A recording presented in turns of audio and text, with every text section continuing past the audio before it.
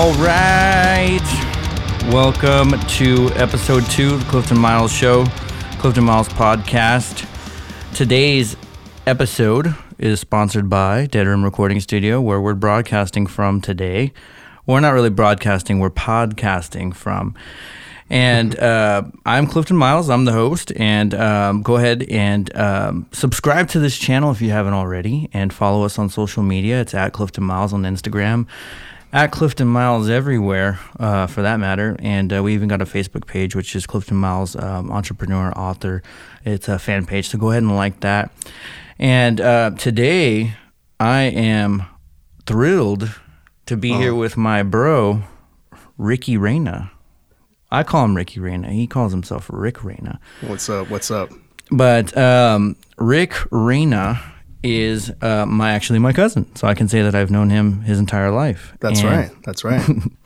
And I wanted to have him on the show. He's going to be moving to a different part of the country here in the near future, so I thought it'd be cool to have him as a guest on the show before he heads out. And he's got a lot to offer in a lot of different areas. Just so you know a little bit about Rick. He's actually in management for a multi-million-dollar optical center, for an optical center company. He helps manage one of the locations here in San Antonio, and he got that position at the young, ripe age of 25. And he graduated in 2015 from Incarnate Word with a bachelor's degree in art history, with art and history rather. And it's awesome that you're here, man. Well, thanks for having me. I really appreciate it. I'm flattered to be on the show and privileged. I feel a little nervous about following last week's episode with the great Mitch Creel, a man with a plethora of knowledge and advice, but I'll do the best I can. Yeah, no worries. Yeah, Mitch did a great job last week, and we're no doubt gonna follow that up in a really good way. So it's awesome that you're here with us.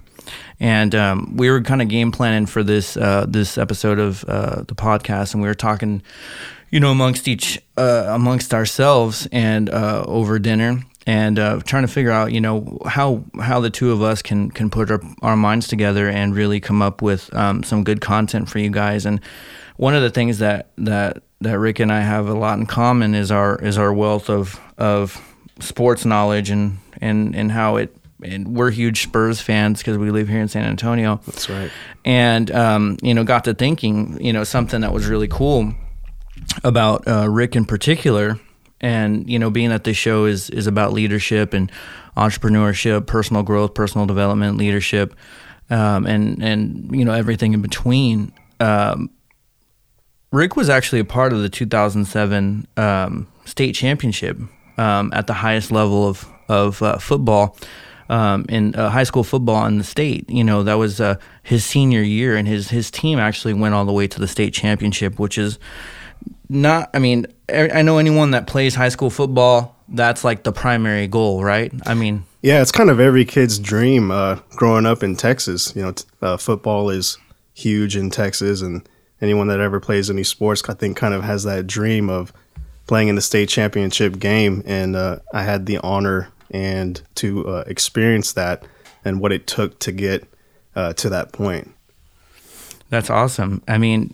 I wanted to kind of dive into that a little bit because I feel like there's a lot of nuggets there as far as like that process and what went into that championship run that you guys had up to the championship game. And being that we talk about leadership, I think that a lot of times when people think of leadership, they think of only business, they think of only your corporations and things like that. Right. But leadership, as Mitch taught me early on, is what makes the world go around. And I would agree with that. Yeah, I truly believe that, and especially in sports, and we're going to talk about the Spurs a little bit later in the show, and they're an excellent example of leadership at its best. But I want you to tell me, as far as your experience with that situation in 2007, you're on the team, it's the beginning of the season. You go through the season. You guys are starting the playoffs. Can you tell me, from your point of view, from your perspective, rather, what it took to get you guys to that point, and sort of the mindset of the team as far as it pertains to the leadership is concerned. Absolutely. Well, one of the great things about Judson High School is it has that tradition. That foundation has already been built. It was built in the 80s. So you're talking about a couple of decades where it's kind of expected to do a good job. And I think you can kind of see that with the Spurs as well. The Spurs are at a point where they're expected to reach the playoffs, contend for the championship. So we kind of had that at Judson. With that being said, our team, my senior year, was not that impressive during the regular season. We went 6-4. We barely made it into the playoffs. We were the 4th seed. They only take 4 teams in every division, so we barely made it. And then we kind of turned things around in the playoffs. And as far as the leadership goes, I was blessed to be around an abundance of leaders. I think about the coaches, starting with my head coach, Jim Rackley. The best way I can describe that man, he was a master motivator. I'm talking about a master motivator. He was intense. He demanded extreme effort from everyone, whether you were the starter or the guy on the bench in practice. He expected you to give everything you got. And then we had the great thing about a football team is that there's a plethora of coaches. And what you get with that is different personalities. And so, different coaches were funny. Some coaches were quiet. Some coaches were teachers. And so you get to experience all of those different things. And I think that's key to any team or any organization, is to have an abundance of leaders, different personalities offering their characteristics. I agree 100%, and I've noticed that as well. Like, because it's leadership isn't always a one size fits all thing. It's right. Different people respond to different types of leadership. Now, I know the best leaders are adaptive, and they can be funny with the guy that needs to be funny, exactly. And they can be stern with the person that needs to be stern, and they are like that. You said something that I wanted to touch on. The head coach at the time, no longer the head coach, right? Right. He has retired since then. The head coach at the time, Jim Rackley, you said he was a master motivator. Can you touch on that and tell me what exactly made him a master motivator and sort of the qualities that because I mean, honestly, like if someone said I was a master motivator, I would love to know what those qualities would be, or if I wanted to become a master motivator. So what would you say was different about his character that made him a master motivator? Sure. He was the other way I can describe him is he was the general that could motivate the soldiers and get ready for any battle. So he was the guy that got in front of the team, said these motivational words.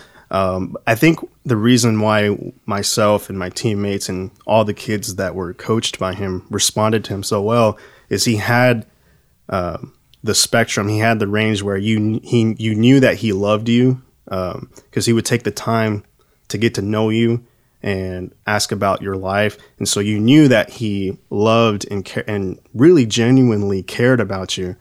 So then when he switched to his intense mode and got in your face, demanded everything from you, you were going to respond. He was the guy you wanted to go to war with. He was the guy you wanted to win with. He was the guy that you did not want to let down. So to answer your question, he knew how to cover all aspects in terms of showing the care and really getting guys to dig deep. And he was one of the best motivational speakers that I've witnessed firsthand, at least. There's obviously a lot of great guys that can get up and motivate a group, but I was around him every day pretty much for 4 years. And I never got tired of him getting up in front of the team or in front of anybody and speaking. Yeah, it was exciting. It was exciting. Right. Yeah. That's awesome. So let's go back to that run that you guys had. And, he's obviously the master motivator, and you guys are 6-4 on the season. Right. You entered the playoffs as the 4th seed, which is the last seed. Yeah, the worst seed you could be. Could have made it, yeah. And so what did you notice about him in particular with your kind of back against the wall? You're the underdog, obviously. What sort of things did he do to rile you guys up? Because we already said you guys made it to the championship. So you guys didn't have a great season, right. by your words. You guys were the underdogs. So what did he tell you guys, or how did he motivate you guys that took you to the championship? Yeah. So the last game of the season, we lose big time to Reagan. They had this great running back, rushed for 250 yards, 3 touchdowns on us. I mean, he just massacred us. And we're kind of down. It's Friday night. We're down. We come in Monday morning, and you would have never expected that we had that loss. The coaches came in with that atmosphere, and Coach Rackley came in with that atmosphere. And I remember we were sitting in the classroom, and we had these quote meetings every Monday morning and whatever it was, first period, and to kind of get prepared for the week. And he came in, and I remember he handed all of us these books, and the book had 36 days, because it was 36 days from that day until the state championship. And he said, you know what, fellas, go ahead and cross out day 1. Each day we're going to cross these days out. And we had the goals lined up, kind of like how you and Mitch talked about last podcast, about writing down the goals and having them on paper, not just on your mind. And so we're reading the goals for the postseason, and on the bottom it says, we will win the state championship. We will get to the state championship, and we will win it. And I remember reading that, and I got goosebumps. The hairs rose on my neck, and it wasn't just me. It was everyone in that room. And we kind of just looked around at each other like, wow, we're really going to do this. And first week, we played a team called Austin Bowie. They were a fantastic team. They had a great season, a good quarterback, all those things. We weren't expected to win, but we had a good week of practice. We won that first game, and that first game kind of provided us that taste, taste of blood, if you will. And we were ready by then. Then you guys were out to kill. That's right. We were out to kill our prey. That's right, if you will. And so long story made short, we gained momentum as the playoffs go along. And one of the great things I mentioned is that we got massacred by Reagan and that running back they had the last game of the season. Well, we see them in the 4th round. Wow. And we remembered that last game, and we went out there. I think we beat them like 28-14. That great running back, had about 100 yards, which by his standards was a bad game, because that guy averaged 200 yards a game, whatever it was. And we went to the semifinals, where we saw an even bigger Goliath, if you will, and we beat them as well. And then we made it to the state championship. Now, you mentioned something cool earlier about that situation with that Goliath. Can you elaborate on that and kind of how you guys were painted before that game? Yeah, I was mentioning to you at dinner. So we faced Galena Park North Shore in the semifinals, and this team was killing everybody. They were 14-0 at the time. They had not lost a game all season.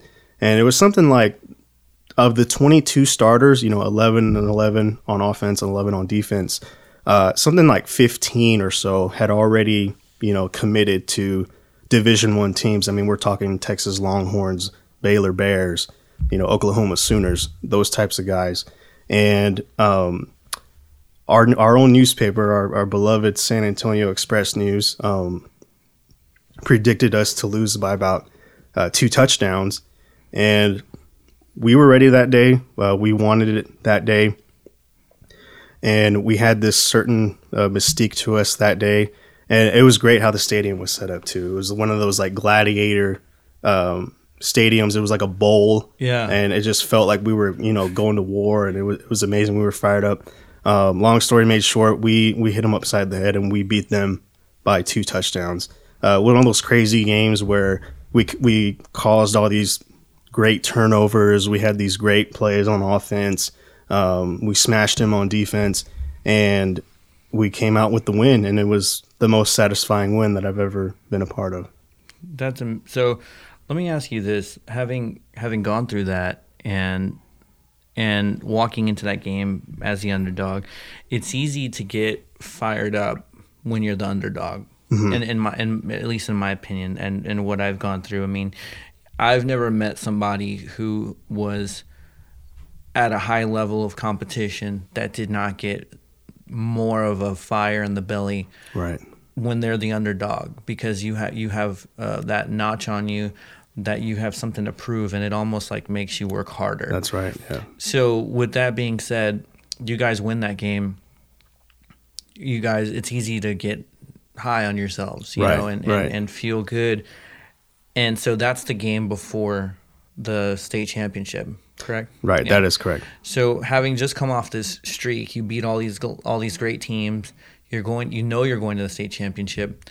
What is Jim and his staff? How does he lead you guys into that game? How does he keep you guys humble? What was the air like in that situation as far as like leadership is concerned, and how he really riled you guys up to give it your best?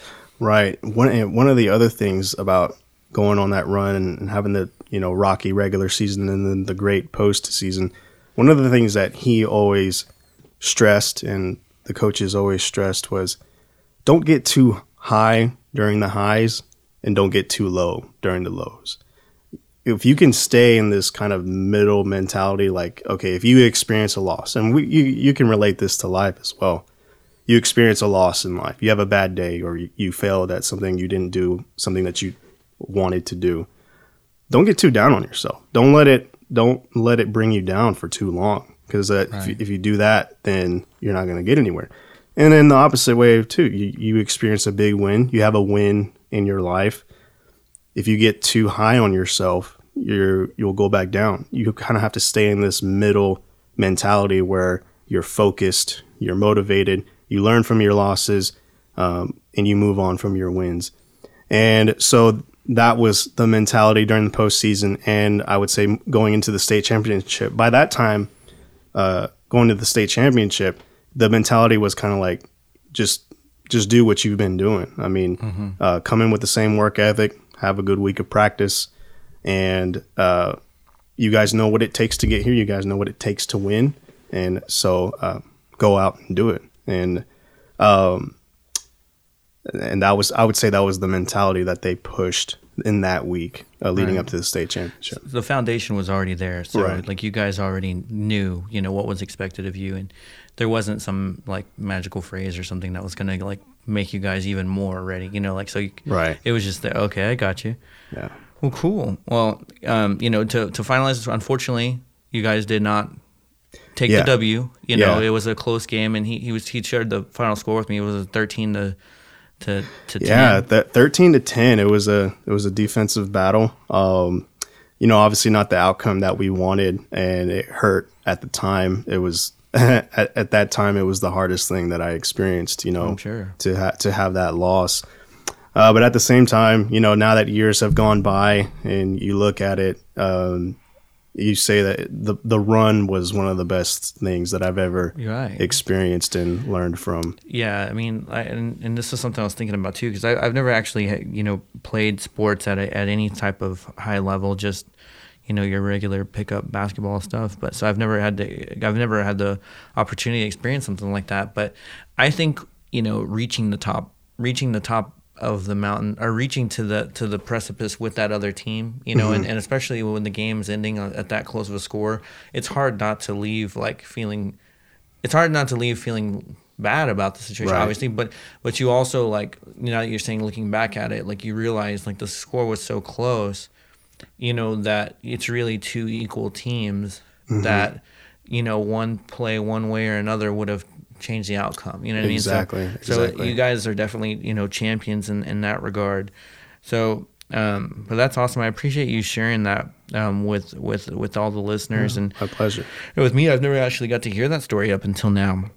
You guys are listening to the Clifton Miles Show. This next segment we're about to start is actually sponsored by Kristen Sinclair. She's a Liberty Mutual agent. She can actually help with all of your insurance needs.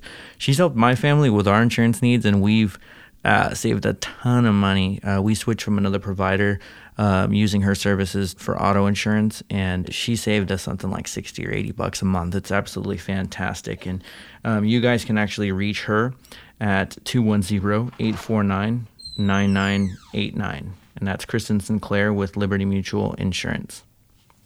Like I mentioned earlier, we live in San Antonio, which is the mecca of basketball for the universe. That's right. That's right. This is the home of the San Antonio Spurs, and for our listeners that don't live in San Antonio, the Spurs. That's just the team. You don't not know the Spurs. There are teams in other sports that look to the Spurs. There was that quarterback from the Washington Redskins Kirk Cousins. He said he wanted to be the Spurs of the NFL. I mean, they're the greatest organization in sports. That's our biased opinion. I would say they're the greatest organization in all of history of any organization that ever existed. I don't think that's a question. Yeah, no, there's no question. Yeah, there's nothing that's better run than the Spurs. I would agree with that. Period. Yeah. So fact. With that, that's just a fact. It's not even the discussion's over. Yeah. So there's several reasons for that, and so in the late '80s, some might call it luck. I mean, it's a lot of luck, a lot of things that ended up happening for the Spurs that have laid the foundation for them. Steve Jobs has a famous quote that says, "It's impossible to connect the dots looking forward, but when you look back, it's easy to connect the dots." Oh, wow. I like that. And when you look back and connect the dots, like it all started with, David Robinson and I'd even say like Larry Brown, together, like that little tandem, because Coach Greg Popovich was the great one. Yeah. We just call him the GOAT. Yeah. But he, and for those that don't know what GOAT means, it means greatest of all time. They call that one an acronym. Yeah. So the GOAT, Coach Pop, he was actually an assistant for Larry Brown. And Larry Brown is a Hall of Fame basketball coach in his own right. And he was a mentor for Coach Pop. And Coach Pop, played for the Air Force Academy, and he's a military guy. And so in the mid-'90s, David Robinson was an MVP player. I mean, he was an all-star. He was a member of the Dream Team. He was a member of the Olympics. Original Dream Team with Michael Jordan, Larry Bird, and Magic Johnson, and that classic team. He was one of the centers, and next to Patrick Ewing, right? Yeah, exactly. And so the David Robinson, had a really strong, ethical and moral backbone to him.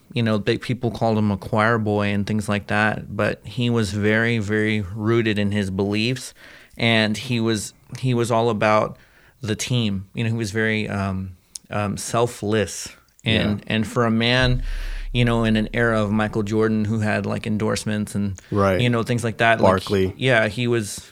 All those guys were real flashy and showboaty. David Robinson was very, he still had his little commercials here and there, but he was the superstar almost, like before Tim Duncan revolutionized that that anti-superstar. He still showed up night in and night paradigm, out, and performed. Exactly. And so, with all that being said, this David transition in the mid-'90s, we had Coach Pop fired Bob Hill was the guy's name, who was the head coach of the Spurs, and Bob Hill had some success with the team, but it wasn't. The Spurs had gone through several coaches since Larry Brown had left, and Bob Hill was here, and he was doing what he was doing, and it was okay, but Coach Pop fired him because Coach Pop was the general manager. And, fired him and that's kind of interesting to think about now. Obviously now that's understandable. We understand now that he's this fantastic coach and everything. But you got to think at the time that takes a certain personality to say, you know what, I'm going to do this job better than you can. At the time, everyone was outraged. Yeah, I mean, they were literally livid because here's this guy that no one had heard of who fired a guy, and I want to say that the year before the Spurs had reached for the first time in a while, and I'm surprised I don't know this off the top of my head, but they had either the highest winning percentage they had in 6 or 8 years, or they had made it further in the playoffs than they had in previous years, and Pop fired him. Yeah, and I remember the newspapers were wanting to torch him. He was no one liked it, and it happened in a time where David Robinson actually got hurt, and Sean Elliott got hurt in the same season, and so the Spurs record was terrible. So he took over at the worst time, and then we all know what happens then. We draft greatness. We draft a Hall of Fame legend who revolutionized the position of power forward named Tim Duncan, and Tim Duncan came in, and we talk about leadership on this podcast, and really Tim Duncan coming onto the team. And the reason the team started to see some success is all, in my opinion, on the leadership of David Robinson at that time, because David Robinson, if you remember, in 1997 when Tim was drafted, was 2 years removed from being league MVP. Right. I mean, he was literally still in his prime. And here's this rookie. Mind you, he's the number one draft pick, but in the front court with him. Yeah, in the front court with him. And David says, "I'm gonna give you the ball, right? You're gonna be the guy the ball goes through." And you think about it now, you put a lot of the superstars today, they would feel threatened by that presence. Exactly. I mean, they would. I feel like they would not respond well. But here you have David that has that selfless mentality, or as Pop says, guys that have gotten over themselves. Right. And he has the opposite mentality. I'm going to teach you everything I know. I'm going to help you. I'm going to play against you one-on-one in practice, and help you develop. Exactly. And it was absolutely fantastic. And when you talk to Pop, or when you listen to Pop, I mean, I've never got to talk to Pop, but when you listen to Pop talk about that situation, and you talk about all the championships, you get the feeling from listening to Pop that he feels, and I believe that he would say this if you asked him straight up, I believe he feels in his heart that almost anyone in his position that had the things happen for them the way it happened to him would have done the same thing, that he's not special. We know that's not true. Yeah. We definitely know that's not true. But when he talks about it, he says things like, I just tried not to mess it up. Or, or I've seen him say, none of this would have happened had I not had David Robinson and then drafted Tim Duncan. You know what I mean? So you hear those things from him, and I mean, I really feel that, like you mentioned before, had David had been a little different, maybe didn't have the same, ethics that he did, or the same personality that he did, he maybe didn't make it as easy for Tim, and there was some type of locker room thing, them not acting like that made Pop's job very easy. Yeah, and then you get a situation where, like a Kobe and Shaq, playing together, and they did not have that mentality, and they couldn't stay together. Which should have won 8 championships which would have won if they if it would have if they would have let it. So we talk about all this just basically to elaborate on the fact that, if you look online, or if you look at polls or studies or awards, I mean, the Spurs are not just one of the best run organizations in basketball, but they are actually one of the best run organizations in all of sports. And the reason that is all because of leadership. The reason it starts, it started with Pop, and it goes down to Tim. You hear stories of Pop and Tim in practice, and Pop is literally belligerently yelling at Tim over some minor thing about technique and in floor spacing or something, or getting back on defense or whatever it might be. And so, if the first round draft pick of the 97 draft who's won 3 titles or 4 titles at the time, is he ended his career with 5, obviously. Even after winning 1 title, if he's just belligerently yelling and blistering into this guy, grilling him, like, everyone's gonna okay, you know what, if Tim's letting him do that, then I'm gonna listen to they have to, there's no choice. And so that's worked really well for them, but it started with the fact that, like you said, that Tim was one of those guys that had gotten over himself, and he allowed Coach Pop to coach him. You know what I mean? Yeah, and this is also going back, and now that I'm thinking about it, you can kind of draw the connections from, Greg Popovich and my coach, Jim Rackley. Pop also has that ability. You hear about Pop going to the Virgin Islands to visit Tim Duncan to get to know him before they start the season. You hear about him inviting his players over for dinner. So he shows the players that he really cares about them and their future. He invests in their future. So they know that he really cares for them, and he really and genuinely wants them to succeed. And then he can also be on the other side of the spectrum. He can, really get on you, yell in your face when you're not performing well. He's one of those upfront, brutally honest coaches that will tell you if you're not getting the job done. Exactly. It's what is the phrase? I'm struggling to come. People don't care how much you know until they know how much you care. Oh, wow. Yeah. That's the saying. And I feel like when you describe these guys, like that's the phrase that comes to my mind. People don't care what you know until they know that you care. And I got that out of John Maxwell's 21 Irrefutable Laws of Leadership, which is a book I recommend to everyone. To me, it's the holy grail of leadership. Dang. Yeah, it's a really great book, and that's an understatement. So, we've been talking about sports for a good while. I mean, we talked about your run to the state championship. We talked about the Spurs and their dominance across the universe in all regards, and how great they are. Let's transition a little bit.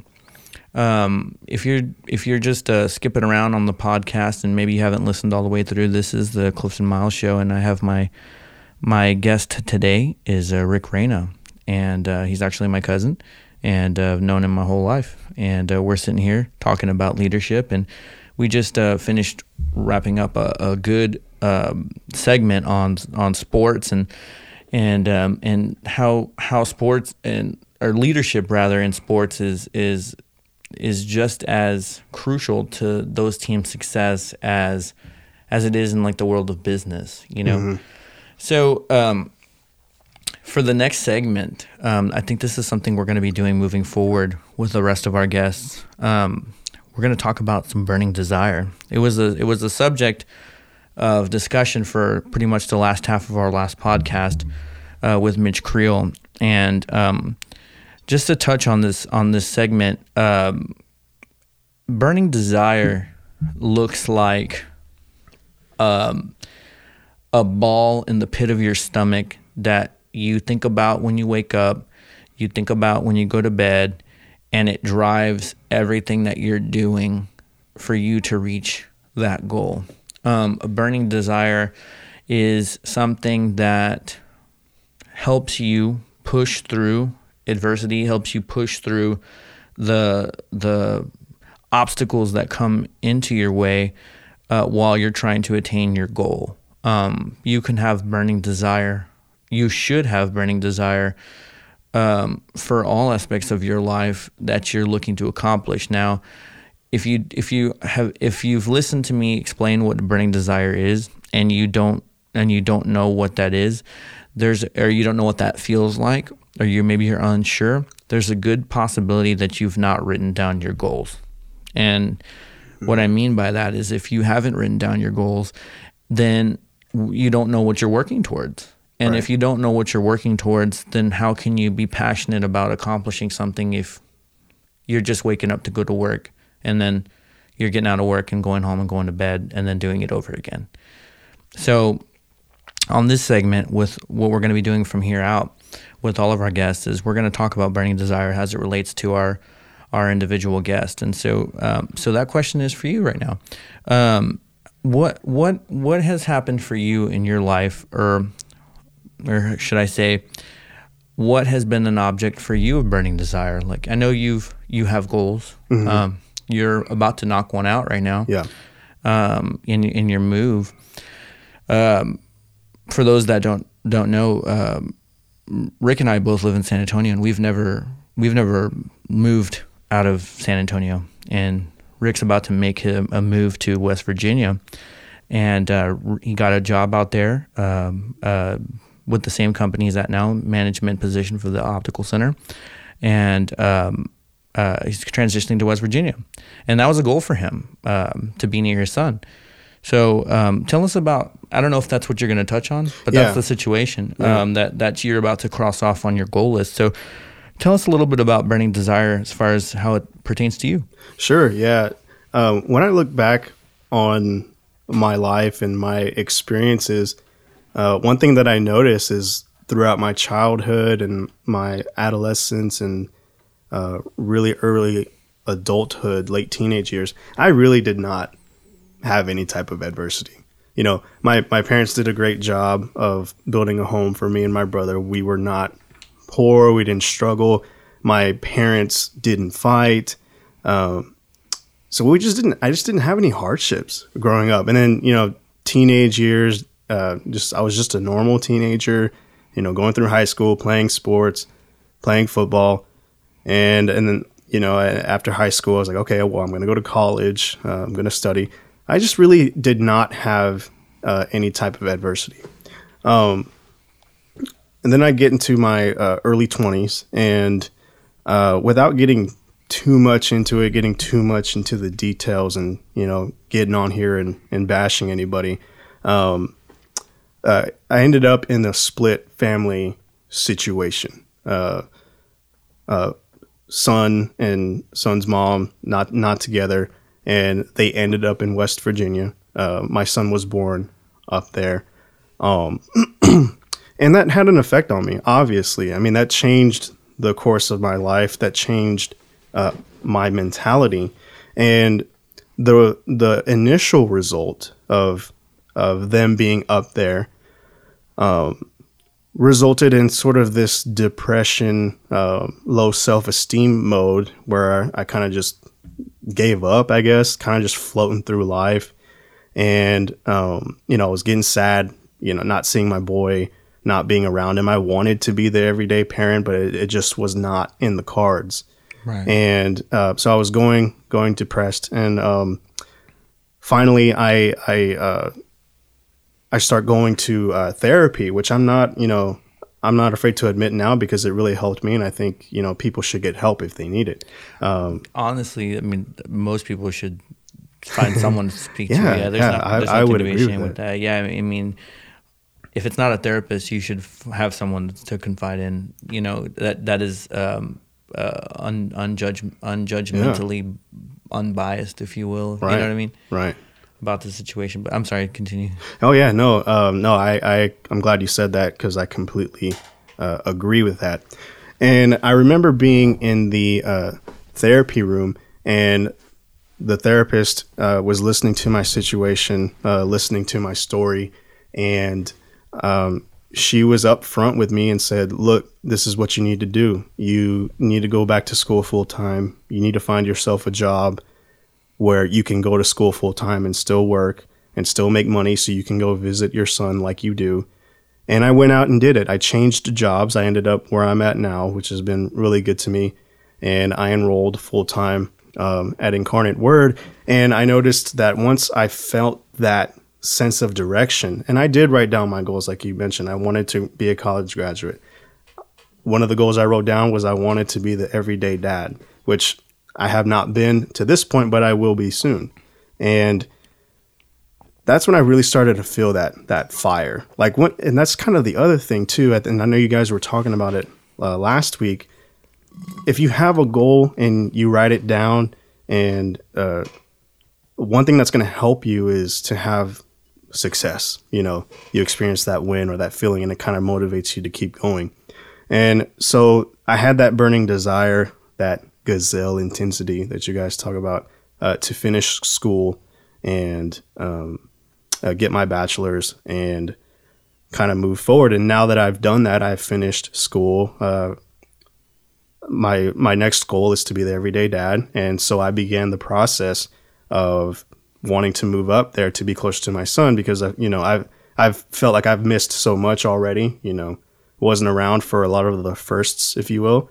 But on the same token, I still have time to be there for future firsts. I can still be there for his first day of school, his first football game, anything like that. And so that situation, when I look back on it, it really tore me down, really tore me apart, and it was a climb back up.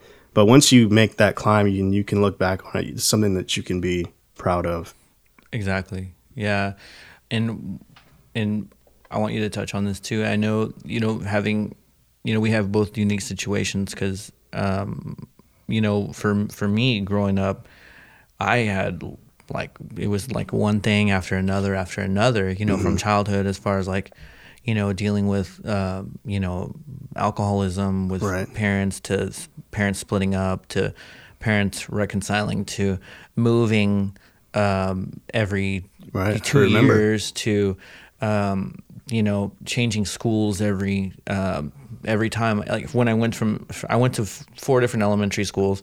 When I finally went to middle school, it was in an area outside of where my elementary school friends went to. So I knew nobody. And then when I went to high school, it was in an area that was different from my middle school. So again, I knew nobody. And so all I knew was kind of stressful, unknown, weird situations. And so being that you're in a situation where that situation, or this whole time frame, was really the first part of your life where you kind of started to kind of get slapped around a little bit. Right. When you look back on it, I know there's always a sense of gratification, but there's also a sense of, I know how to handle myself. Yes. When things start to get kind of tough again. Do you want to touch on that? Yeah. And I think that's kind of what's helping me at this moment. I'm thinking about this move, and like you mentioned, I've never been anywhere else. And I'm thinking about being in a new environment where I know no one. I have no friends up there. I have no family. Well, of course, my son. And it's kind of nerve-wracking. I'm nervous. There's a little bit of me that's a little scared. But on the same token, I can go back and say, okay, look at what I've been through. Look at what I've gotten through, what I've endured. I can get past that. I can fight through anything. It doesn't matter what it is. I can have my head held high and get through it. Find a way to get it done. Yeah. Like Nike, right? Exactly. Just do it. Just do it. Yeah. That's really my life's motto. Just do it. And so I'll ask you this. Now that you've reached a position where you're literally on the cusp of knocking off a major goal on your goal list. Right. You had, that I know of, you had 2 big ones. It was graduating. Right. Well, you had 3. You had graduating college. You had moving up to West Virginia. Right. And you had, finding a position of employment that you can feel good about while you're up there. Right. And you've done 2 of those, and you're about to knock off that 3rd one here in the next couple of weeks. Right.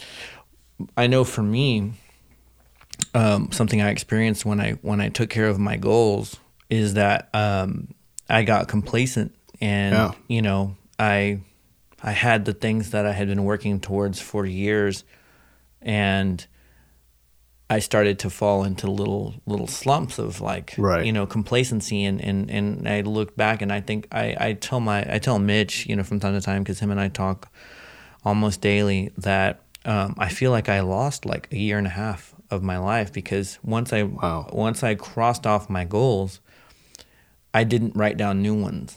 Yeah. And I didn't even think about it, because I was so busy, grinding with what I was doing. My goal was to start a recording studio. That was like the biggest one I had. Right. And once I did it, I got so tied up making that work that my only goal was to make it work. And I was doing that daily, but I didn't write down any other goals.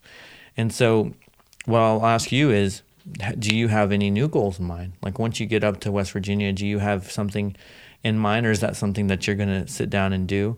Or did I just now plant the seed of that? You just now planted the seed. No, I mean, I've had some general goals, but it's always good to be asked it directly. And to kind of touch on that complacency, I graduated back in December, and here we are in September. I felt a little bit of that. I finished school, you're done with studying, you're done staying up all night writing those papers. Mm-hmm. You want a little bit of a break, and that's normal. But then you kind of just... Yeah, some people, that break never ends. Yeah, the break never ends. And, I remember sitting... It didn't take me long. It was a few weeks into January where I was like, okay, what now? I felt like I wasn't being challenged, and I wasn't really expanding my horizons, if you will, like I was when I was in school. And so I kind of just, floated around there for a few months. But then I really buckled down. Once I visited my son in April for his 4th birthday, I realized that he was he is in pre-K now. And that visit, I was kind of like, okay, I need to get this done now. It's now or never. It's not everything is going to fall into place perfectly ever. So I need to just do it now. And as far as my goals, I want to end up doing what I love in terms of being in education, because I feel like education is key. It's very important. I believe in the slogan, knowledge is power. And so I want to end up in education. Right now I'll be transferring with this optical, which I like working for the company. They've been really good to me. I enjoy it, but sales is not my passion. Mm-hmm. It's something that I'm fairly good at. I experience some enjoyment, out of helping people in that regard, but it's not my passion. Right. My passion is to try to help educate people, whether it's kids, teenagers.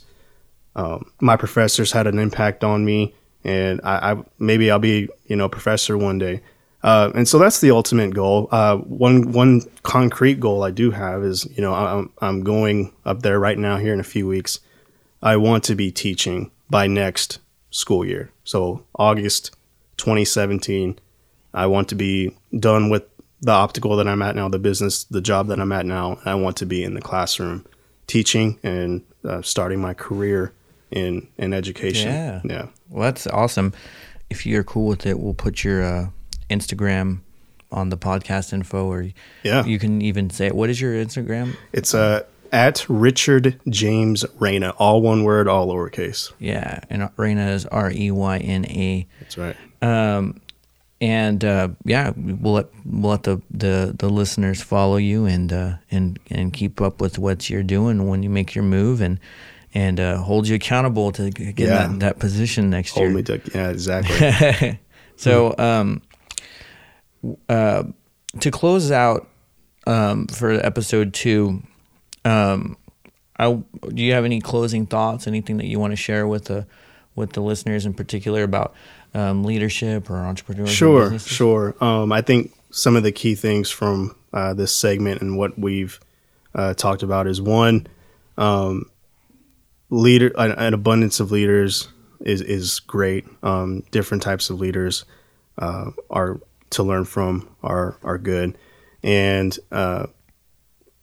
overcoming adversity. You're going to experience those downfalls in life, and how you respond is how your life is going to be.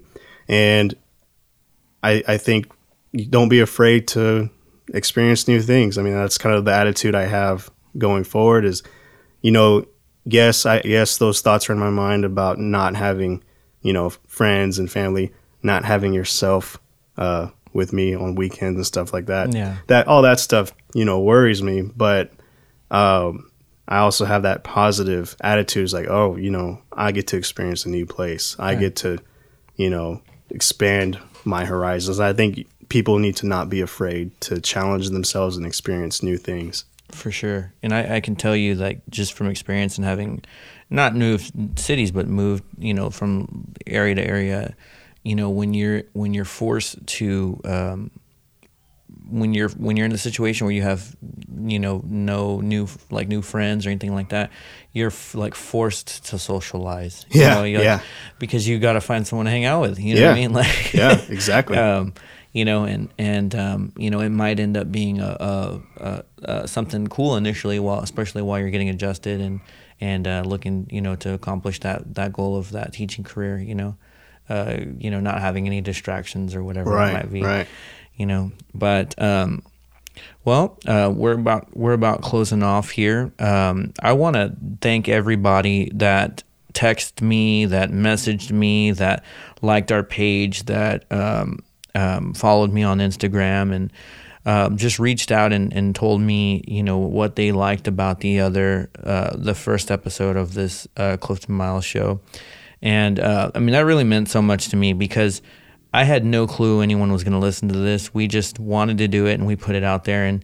And I had at least a dozen people reach out to me and tell me that they enjoyed it and what they got out of it. And so we're going to continue making these, and we're going to continue having some really cool guests. We've been in talks with 4 or 5 different really, really cool people to come on and do these with us as well in the future. And we're just going to keep making these cool podcasts for you guys to listen to. So as I mentioned before, the Instagram is at Clifton Miles. If you want to follow Rick, it's at Richard James Reyna. Right, that's right. All one word. And you can like our Facebook page, which is Clifton Miles Entrepreneur Author. And just follow us and keep up with us when the show comes out. We're going to try to continue putting these out on Mondays. And we just appreciate you guys listening. So with all that being said, I want you guys to have a great week. And shoot me a message on Instagram or comment on a post and let us know what you think about this week's podcast. And Rick, thank you so much for being here and doing this with us. Thank you for having me. I really appreciate it. I had a great time. Yeah, no problem. We had a great time as well, and good luck to you on your move. I know you're gonna kill it. And thank you guys. Y'all have a great week. This is the Clifton Miles Show.